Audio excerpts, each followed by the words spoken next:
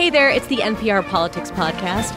It is 1:50 p.m. on Thursday, February 27th here in Washington, D.C. And it's 11:50 a.m. here in Pueblo, Colorado. And I'm Kelsey Snell, and we're doing something a little bit different today. I'm Ari Shapiro. I'm one of the hosts of NPR's All Things Considered. I'm Bente Birkeland, a political reporter at Colorado Public Radio.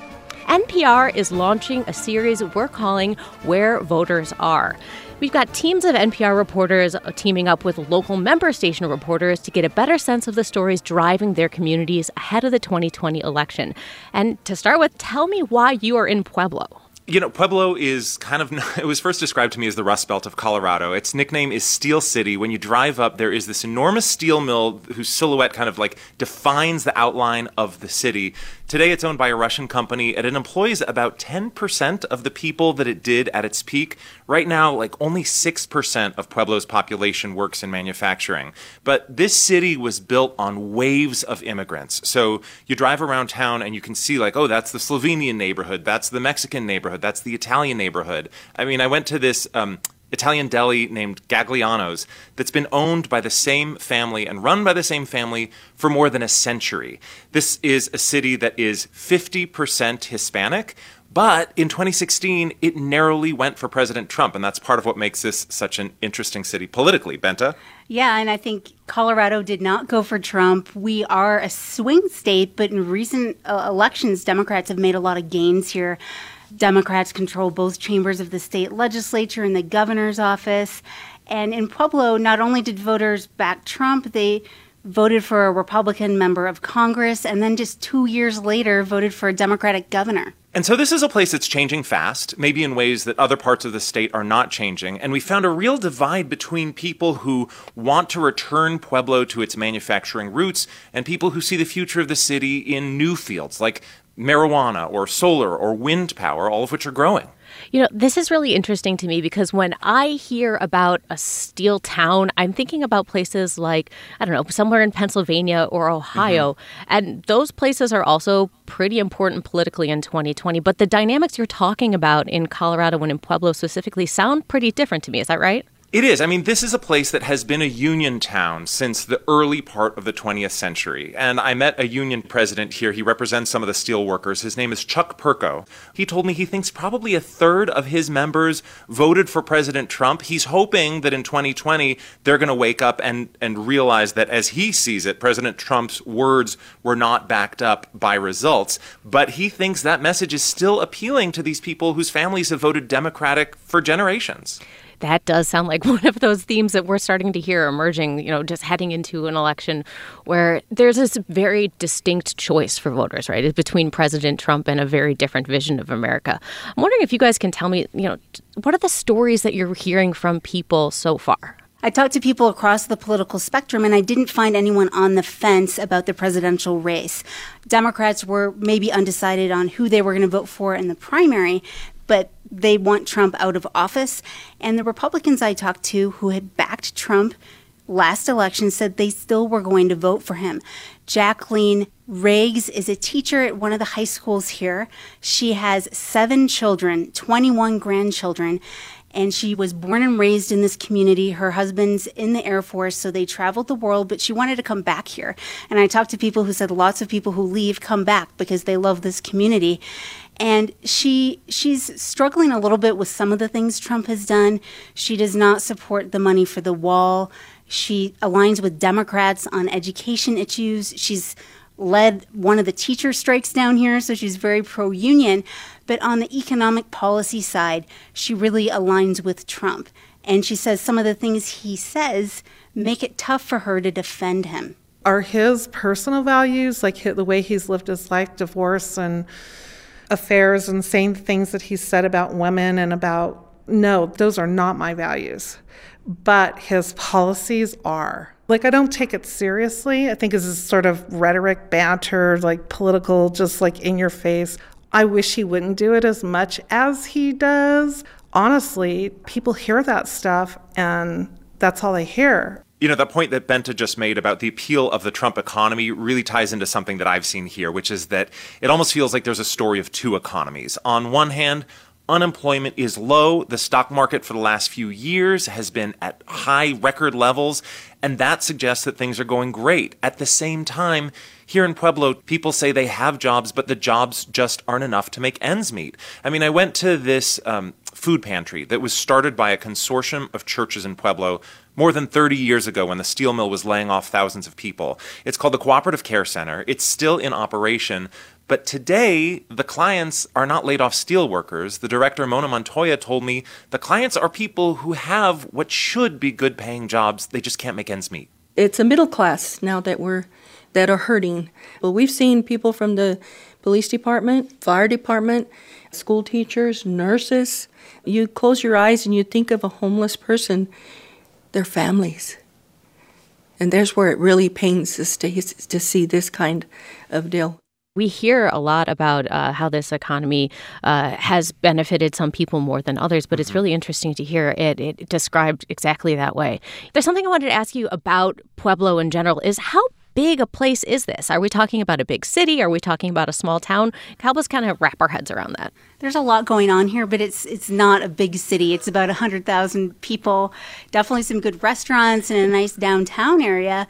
We are relatively close to Colorado Springs, which is a big metropolitan area, but it just feels worlds away. It's interesting. So many of the facades are beautiful and clearly built 100 years ago when the steel mill was at its peak. But, downtown, there's this towering office building that is empty, but in the lobby windows, there's an art installation by a local artist. And so much of what I've seen here is local creative, artistic people who are trying to take up space that the industrial past has left behind. There are murals all over. There are brew pubs that are making local beers. There's a real creative class here, even as the working class struggles to make ends meet. And we've heard from officials here, they want to keep cultivating that because their concern is a lot of younger generations will go to school and not come back in Pueblo and settle in other parts of Colorado. And Kelsey, we would be shunned and never allowed to come back if we didn't also mention the Pueblo green chilies, which are famous and delicious. And because we're in Pueblo, we are contractually obligated to say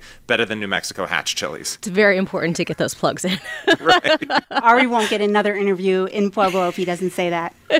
Well, we have to take a quick break, but when we get back, much more about Pueblo. Support for this podcast and the following message come from Google.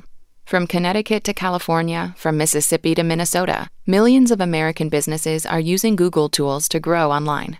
The Grow with Google initiative supports small businesses by providing free digital skills workshops and one-on-one coaching in all 50 states, helping businesses get online, connect with new customers, and work more productively. Learn more at google.com/grow.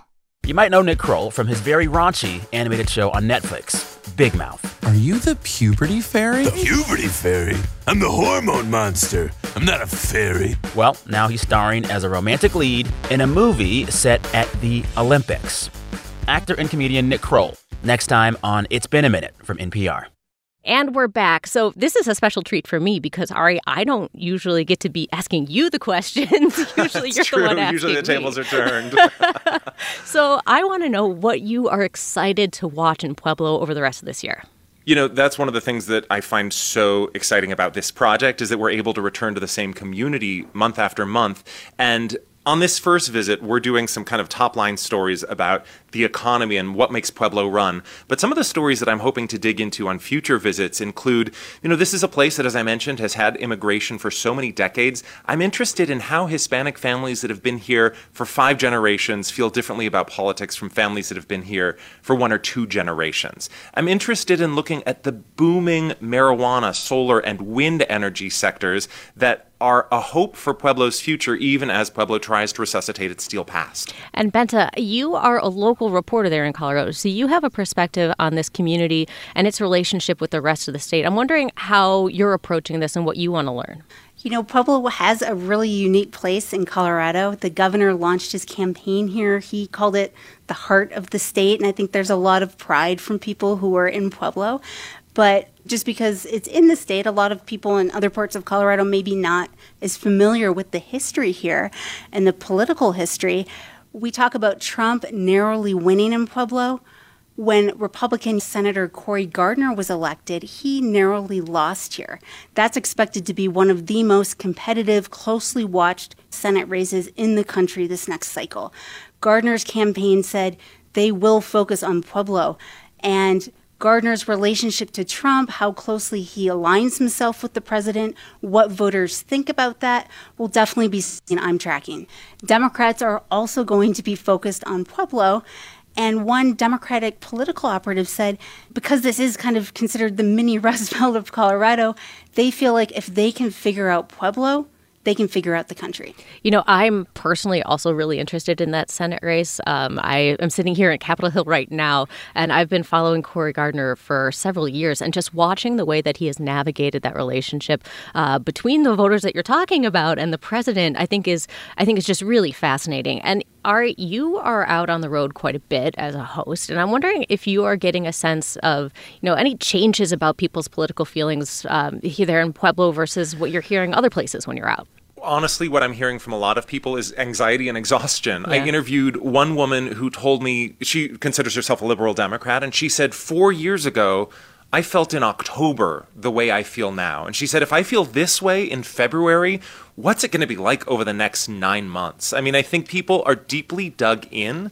As Bente said, there don't seem to be a lot of people who are on the fence about whether they're going to vote for President Trump or the Democrat. And I sense just a lot of dread, exhaustion, and anxiety even this early in the process. And I've talked to people who are friends of completely opposite political persuasions, that they don't feel like talking about politics. On both sides, people feel marginalized and attacked for their political views. And some people said they're losing friendships over this because people cannot understand how someone could vote for Trump or not vote for Trump. That really reminds me of things that I've been hearing as just a nationwide election issue. I had somebody just the other day say that it used to be that people would put their jerseys on, red or blue, Democrat or Republican. But this election cycle, they're thinking about it as people are painting their jerseys on. And I think that sounds a lot like what you guys are talking about. They're really embedded feelings. Absolutely. And before we even get to that point, we have to remember Super Tuesday, Colorado is one of more than a dozen states that's going to vote. And so the Democratic primary is raging here. And the two names, interestingly, that I've heard more than any other from people I've interviewed who are Democrats, the names are Bernie and Bloomberg, who probably could not be more different from each other on the spectrum of people who've been on those debate stages. And it's really clear that kind of the labor people I've talked to who are members of the union and work in the steel mill, they tend to be supporters of Vermont Senator Bernie Sanders. And the people who are in more white-collar official positions, they tend to be supporting former New York Mayor Michael Bloomberg. And during the last Democratic presidential race, Colorado had a caucus. Sanders did really well here compared to Clinton. So this cycle, it's a little bit different. We have a presidential primary, and unaffiliated voters can participate in that primary. So we'll see if that shifts the dynamic. Oh, that's really interesting. That's definitely something to be watching for as we're talking about, where independents wind up this time. And a lot of people we've talked to have described themselves as independent politically, which fits with the larger Colorado identity. One of the stories that I did here, for example, was about a synagogue that came under a bomb threat by a white supremacist. And when I talked to the president of that synagogue, he said in the months after the man was arrested, members of the congregation came up to him and said, "Don't you worry, I have a concealed carry permit." That's something that seems so very Colorado to me, and not something you might see at a lot of Jewish congregations across America, but definitely here in Pueblo. Wow, that is an amazing story. And we're going to be hearing a lot more stories just like that from the teams spread out across the country. Steve Inskeep has been reporting from Charlotte, North Carolina, and we're going to have teams in 8 communities across the country.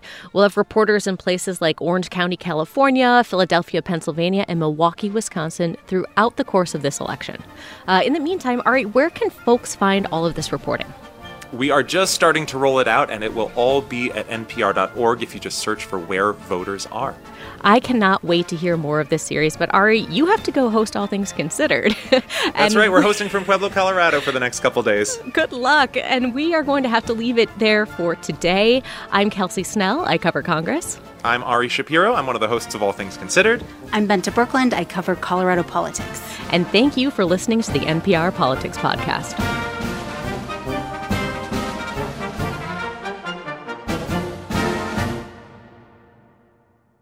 Each of us is the star in the movie of our life. But how much of a role do we play in other people's movies? It was a really sort of palpable fear that they were going to reject me or worse. The unseen pressures we place on other people, this week on Hidden Brain from NPR.